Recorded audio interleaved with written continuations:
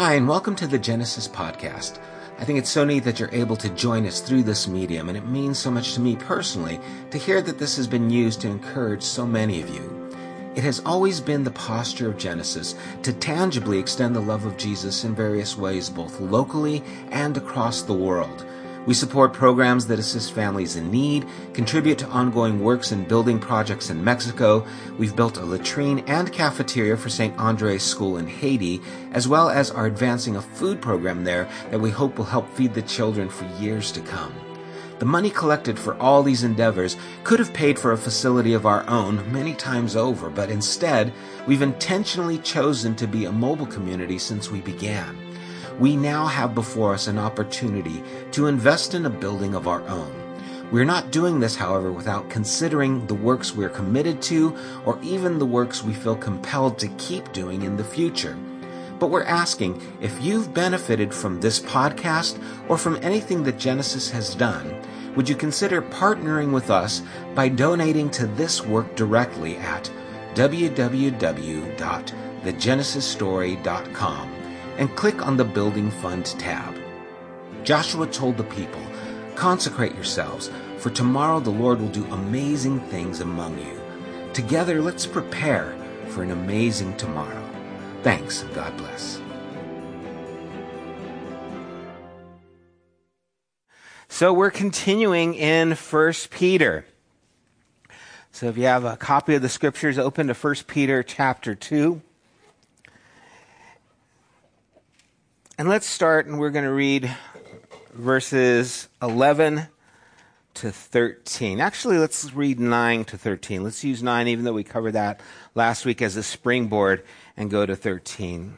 So 1 Peter chapter 2, verse 9. "But you are a chosen race, a royal priesthood, a holy nation, a people for his own possession, that you may proclaim the excellencies of him who called you out of darkness into his marvelous light. Once you were not a people, but now you are God's people. Once you had not received mercy, but now you have received mercy.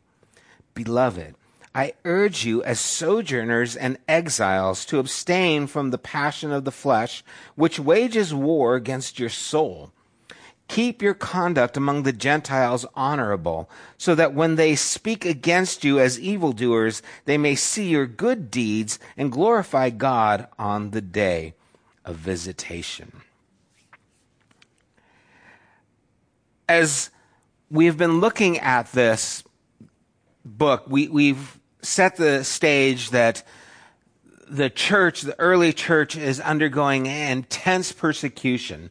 So when Peter is writing to the people who are a part of the church, he's writing to people who are going through hardship because of their faith, which is going to be real important, especially next week when we go into that, where he talks about submission and respect of the government.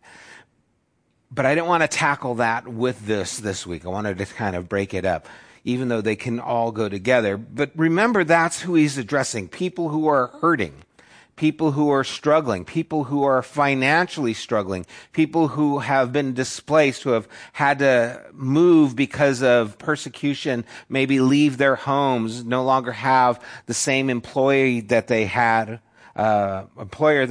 for years because of the tension that is there with this new uprising of belief in Jesus. And so it's causing a stir.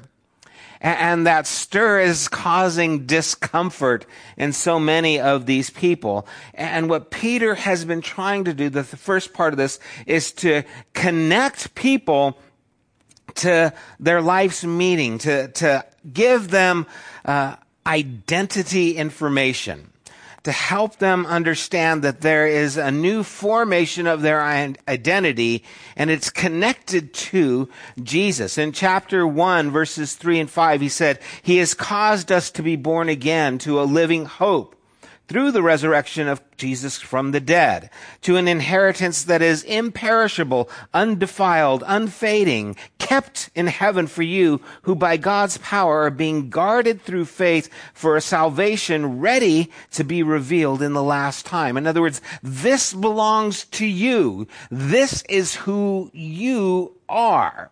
He said that again in chapter 2, verse 5.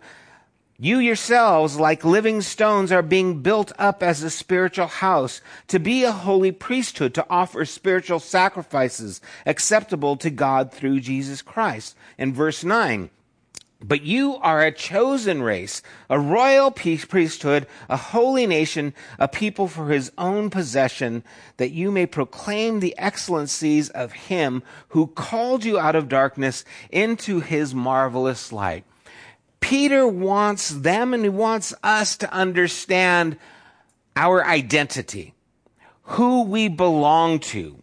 Because unless you understand who you really are, you're going to have a hard time going through the things that you're going through. It won't make sense. And so he's connecting them to something, and we need to recognize we are connected to this as well, that our identity is in this new humanity that Jesus has started, that we are this royal priesthood, this race of people that belong to God. And the idea of a priest, remember, is someone who goes before God, but also who stands before people. And what is wonderful about this is that we are all called to this. It's not just the pastors. They have a role, they have a position, but everyone who belongs to Christ has been called to this identity. And you see, this is what swept the world back then, as people recognized who they were, and it helped them to go through what they went through because it was something that they owned. And it was something that they took and believed in. What would happen if all of us believed that this is true, that we are supposed to be priests before the people around us, to God, to the people, that this is our identity, that we are this holy nation, that we are this royal priesthood? What would happen if we started acting like that? If it started shaping the things that we do, which is the point that he is making here in these verses. As he starts to go into this, he says in verse 11, which is the verses 11 and 12 that we're really going to cover, he says, beloved. I love it because he starts with something. You're dearly loved. You are loved by God. I urge you. Again, you get the idea. This is important as sojourners and exiles. What a way to start out, right? I urge you as sojourners, wanderers, and people who've been exiled. Think about what that means to them. They have been in exile, their nation. They know exile. They know sojourning. They know the wilderness story. They know what it's like to be kicked out and not have a home. And Peter's telling them, hey, I'm talking to you because you belong to something more than what is here. And so just like your ancestors wandered through the wilderness, had no homeland, was looking for that land of promise, that's where we are. As sojourners and exiles, this is a new story that you're living in. It's a new view because now it is the kingdom of God that you belong to. And so, yeah, this world does not fit the bill. Your story is connected to more than what is happening around you. Do you see that? Because that's why we do the things that we do, why we live the way we live, is because our story belongs to a much bigger story. We are a part of something much deeper, much wider, much broader than what we just see. We are part of the new humanity that God is doing. And so as sojourners and exiles, what are we supposed to do? To abstain from the passion of the flesh, which wages war against your soul. Now, Peter is doing so much more than just telling us some morality. He's not just trying to tell us, don't do bad things. He's connecting us to our heritage. And he's saying, live in accordance to who you are. And a part of who you are is going to abstain from these things, from the passions of the flesh that wage war against your soul. Now, it's important to understand, he's not just telling us, abstain from the passions of the flesh, because that's a lot of things, right? I am passionate for food. Anyone else with me? We had some amazing Brussels sprouts the other night. So we went out to Kareen's parents. I used to hate Brussels sprouts, and now I'm like loving Brussels sprouts with bacon and some feta cheese. It was good. It stirred a passion for food. You see, he's not talking about just any old passion. We have passions. Passions aren't bad. Passions that aren't in line with who we are, those are the ones that wage war against our soul.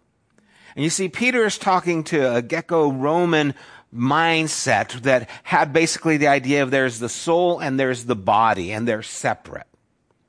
And the body can do whatever the body wants, and it doesn't affect the soul. And so the idea and purpose of life was to indulge yourself with what you can get. Success, power, wealth.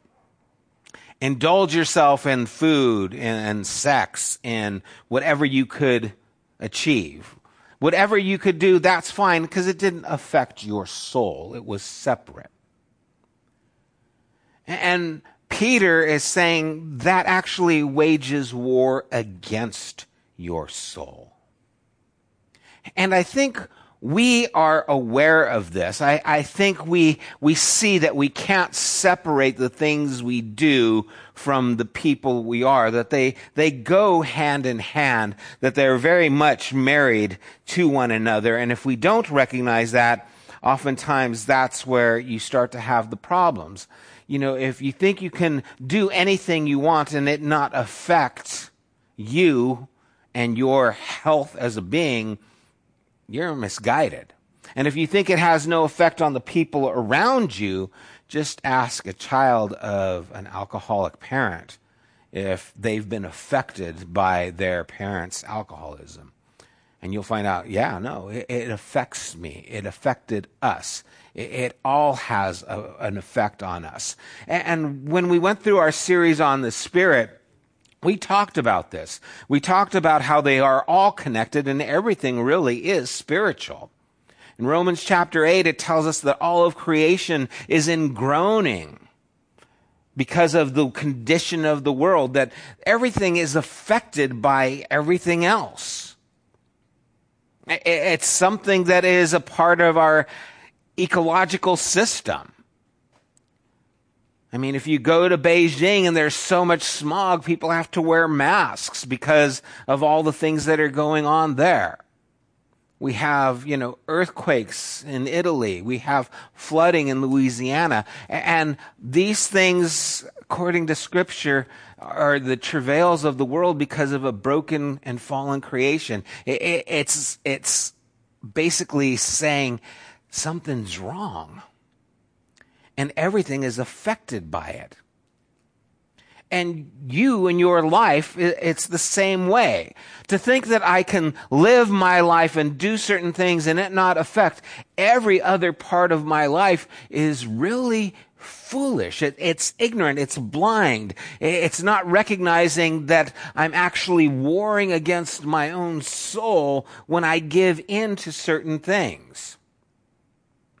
And so if I indulge myself and live for just eating or live for just having a sexual free life or indulging in those things, then it's going to start chipping away at who I am. And it's going to start waging war inside of who I am. And it's going to affect everything. And so if you don't recognize that you are made for this and you are a part of this, and you start doing things that are connected to that, then you're going to lose sight of your purpose. You're going to lose the power because you're giving of yourself to something less than, and it's warring against the soul of who you really are. And so this isn't about just being moral. This is about being whole. It's about being who you are. It's about regaining what Christ has sought to form within us. It is connecting our life to this new meaning. It's seeing ourselves in this story. You see, it's not that you need to stop having fun, because that's a passion of the flesh. Don't stop eating. Brussels sprouts are good for you. They're better for you when they have bacon and feta cheese because they make you smile. You shouldn't think of passion in a sexual sense as wrong. It's wrong when it's out of its order and the plan that God has, but it's not wrong.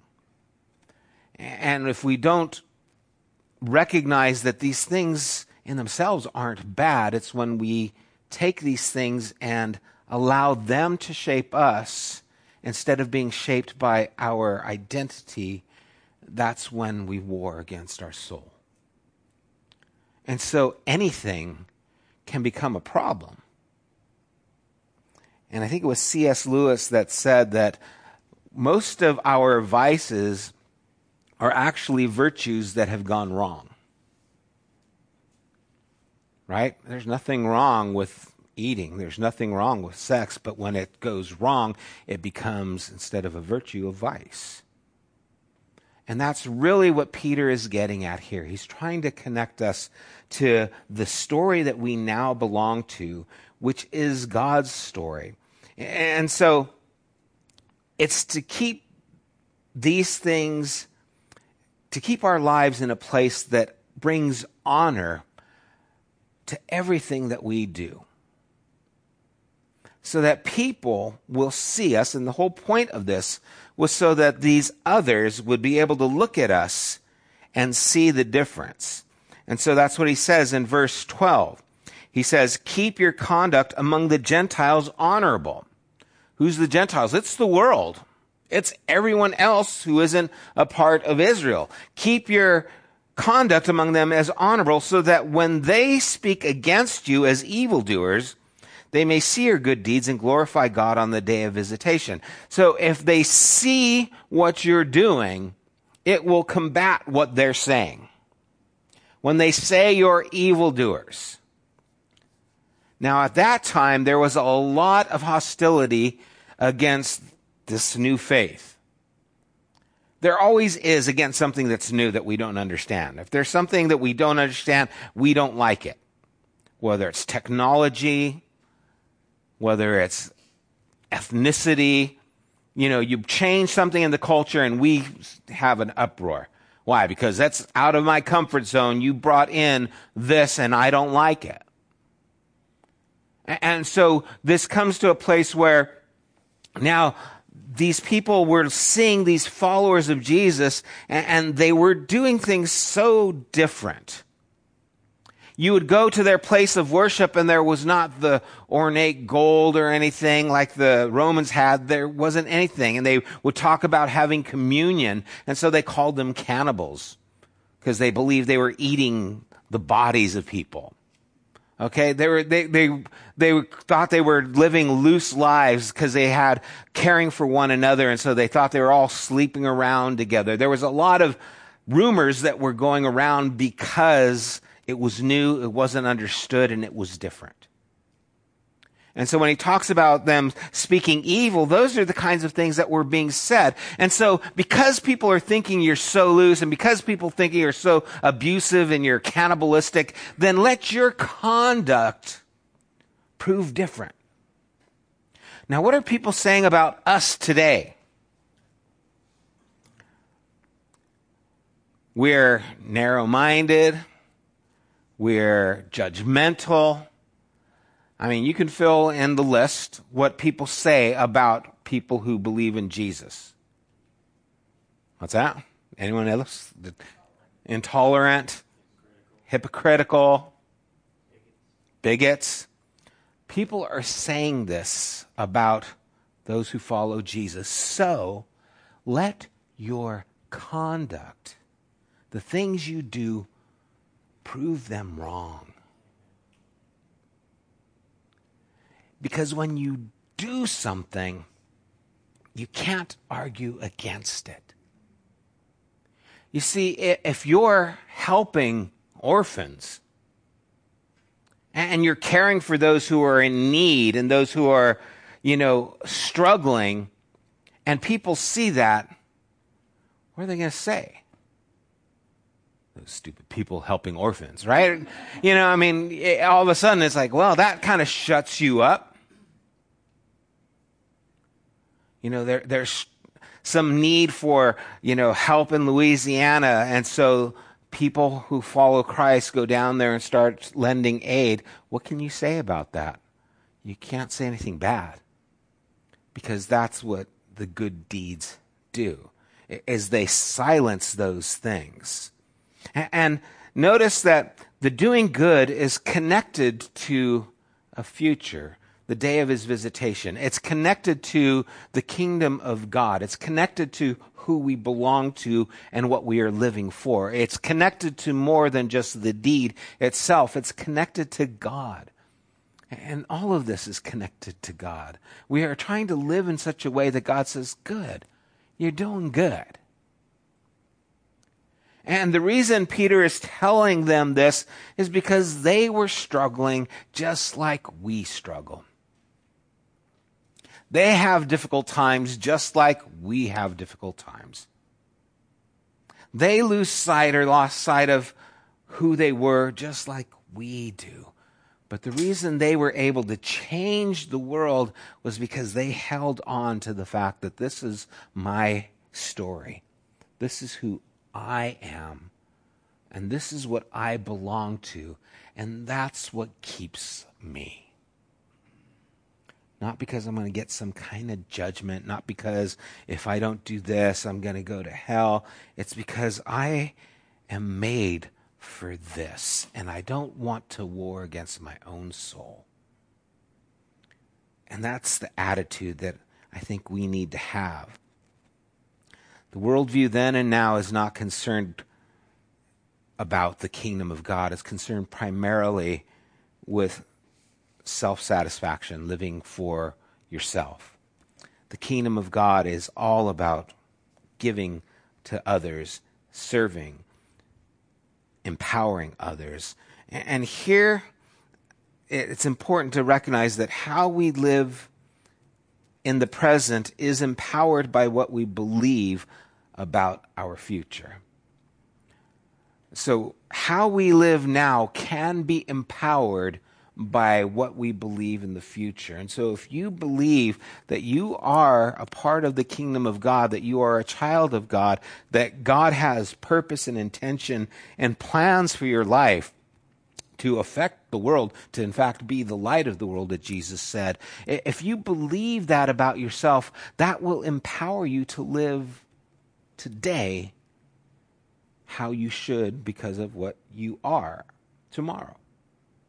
And so this is all about recognizing what God has called us to, what he's calling us to, what he's desiring for us. If you believe that you can win a car when you go to the convention center by filling out one of those things, you will fill out one of those things. My kids fill out every one of those things. We'll go to a convention center and there'll be a car here and there they are. They're filling out that thing. And then they're going to get 20 phone calls from who knows to go on vacation to whatever, all these things. But they believe they can win. So every place they go, they fill out one of those things because if I can do this, I might win a car. You see, they believe they can win the car if they do this. That's why they do that. Well, do you believe that God has something for you, and if you live your life and do good, that God is going to actually be seen in you and bring you to that place where you win the car. Okay? Because there is something, bless you, there is something for you.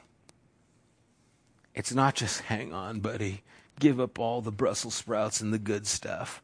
There's no fun in your life. No, there is a lot of good.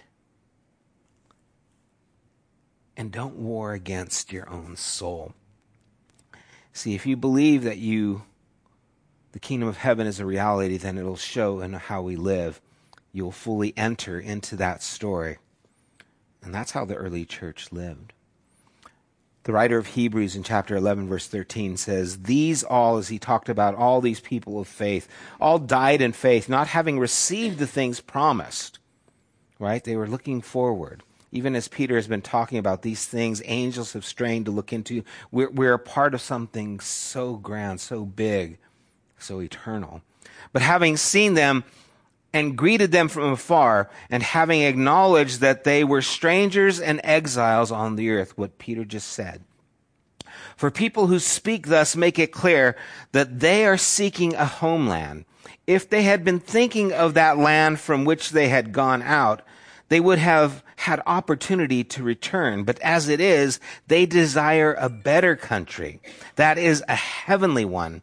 Therefore, God is not ashamed to be called their God, for he has prepared for them a city. See, they desire a better country.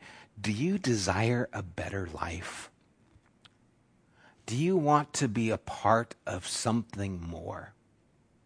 And I think it is in our souls that say yes.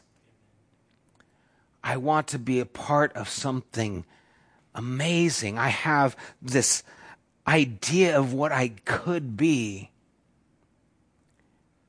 And I want to live in a way that makes that a reality. See, that's the pull. That's what Peter's saying. He goes, we're living for this. We are doing to this. And the struggles that they were going through, the pain that they were enduring, was only an emphasis that there was more to be had. I think we've all experienced that as well. Have you ever gotten what you wanted and then were disappointed? You know, you go to Mr. Donut and it's 2 a.m. and you get the strawberry glaze because it's fresh and it's hot, and you eat it, and then you think, oh, I really shouldn't have done that. No, I'm just me confessing here. You know, as good as Donut Man is, it's my life wants more. As good as those Brussels sprouts were, my life wants more. As good as my relationship with my wife is, my life wants more. And none of those things are bad, but my life wants more. And recognizing the struggles that we're going through is actually pointing us to more. You know, we're so conditioned to getting what we want when we want. And the life of faith is a life that is connected to more. It's a life that believes there is more for me, and I want to live for more, not less. It's not asking to take something away. It's asking to give us something better. And again, pain points us to this reality. As C.S. Lewis says, it's God's megaphone to a deaf world. And so many times when I go through times of depression and I'm bummed out and I'm feeling really down, those are the times where I have to recalibrate, what am I living for? What is my purpose? What am I doing? And so whenever you start to feel that ouch of life, this pain of like, oh man, this isn't right, I don't like that, don't ignore it. It's there pulling you to more. The answer is in that problem. The pain is trying to help you see more. And the early church understood that. They recognized that, and they were living for a bigger story. See, people who are living for a bigger story abstain from the things that war against their soul because they know that their life needs more, because they know that it's more than just consuming. It's not about what I can get. It's about who I am and what I belong to. And it's about this work that God is doing, and that's where he talks about doing good. And he talks about this do good throughout this book. Chapter 2, verse 15, he says, by doing good, you should put to silence the ignorance of foolish people. Chapter 3, verse 17, he says, for it is better to suffer for doing good, if that should be God's will, than for doing evil. If God wants you to suffer, it's better to do it for doing good than doing something evil. Chapter 4, verse 19, he says, therefore, let those who suffer according to God's will entrust their souls to a faithful Creator while doing good. When we do good, when we help people, when we live with this awareness of who we are and where we're going to, what we're doing, it's putting on display the goodness of God's story. It's cracking the window open so that the world can see the more. And so whenever we do good, we open that window so that people can look and see the story that we belong to, the life that we're living for. And now it gives them an understanding and also a pull, because whether they admit it or not, they want more too. Their soul wants more. They're craving more. And so we're meant to live this life. More is God's mercy. More is God's grace. More is God's generosity. More is God's compassion. More is all those things that make the character of God. That's the more. Those are the deeds that we're working for. When we help those in need, people are silenced, and the window to see God is opened because of what we do. See, we can debate a lot of things, but there's no debating good when it's done. It's just good. And that's the destiny that God is pulling us for. That's what Peter wants us to recognize that we belong to. It's the story that is ours. It is our identity as children of Christ. It is our inheritance. I know that I never thought of myself in this idea of a priest. Okay, I was not religious. I didn't grow up in church, and priest was far, far from my ideology. And it's still weird when Ben introduces me as reverend. It's like, what? It's not my realm of comfort, but it is my calling in Christ. It is my identity. Not that role that I have in my mind, but the place that God has for each one of us. You are of value and purpose. You belong to more.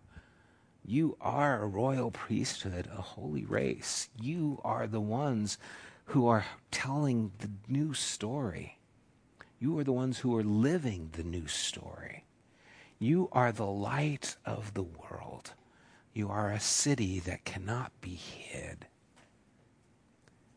And live your life so that your good deeds will point to the future you're living for. Amen. Let's pray.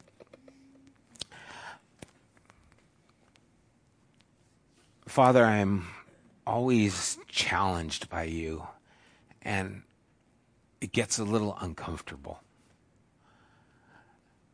because I see the areas where maybe I'm being lazy,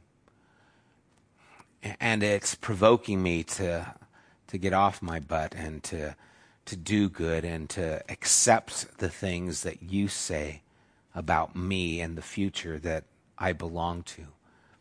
And Lord, my eyes are very short-sighted, and my passions many times are very limited and very self-serving. And sometimes I eat for comfort because that's where I go to instead of you to deal with things.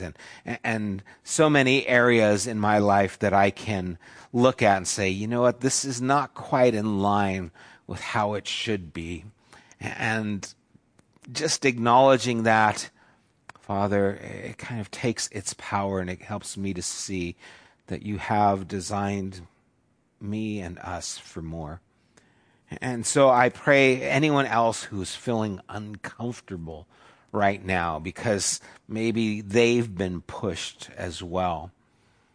Lord, there are no expectations from me or from us, but there is a life waiting offered by you.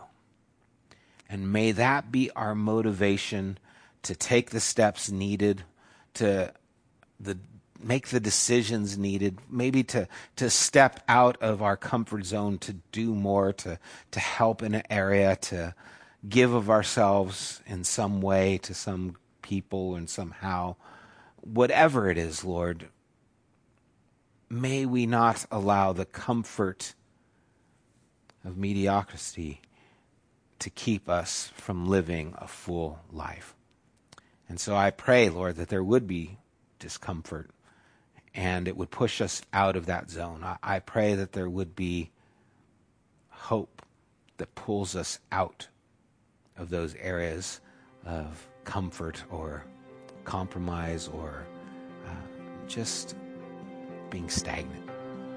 And I thank you for just being so good, being so merciful, and wanting so much more for me than I even want for myself. And we do thank you in Jesus' name. Amen. You have been listening to the Genesis podcast. We invite you to join us at one of our weekly gatherings. You can find more information at www.thegenesisstory.com, as well as opportunities to help financially support this podcast. Thank you for listening.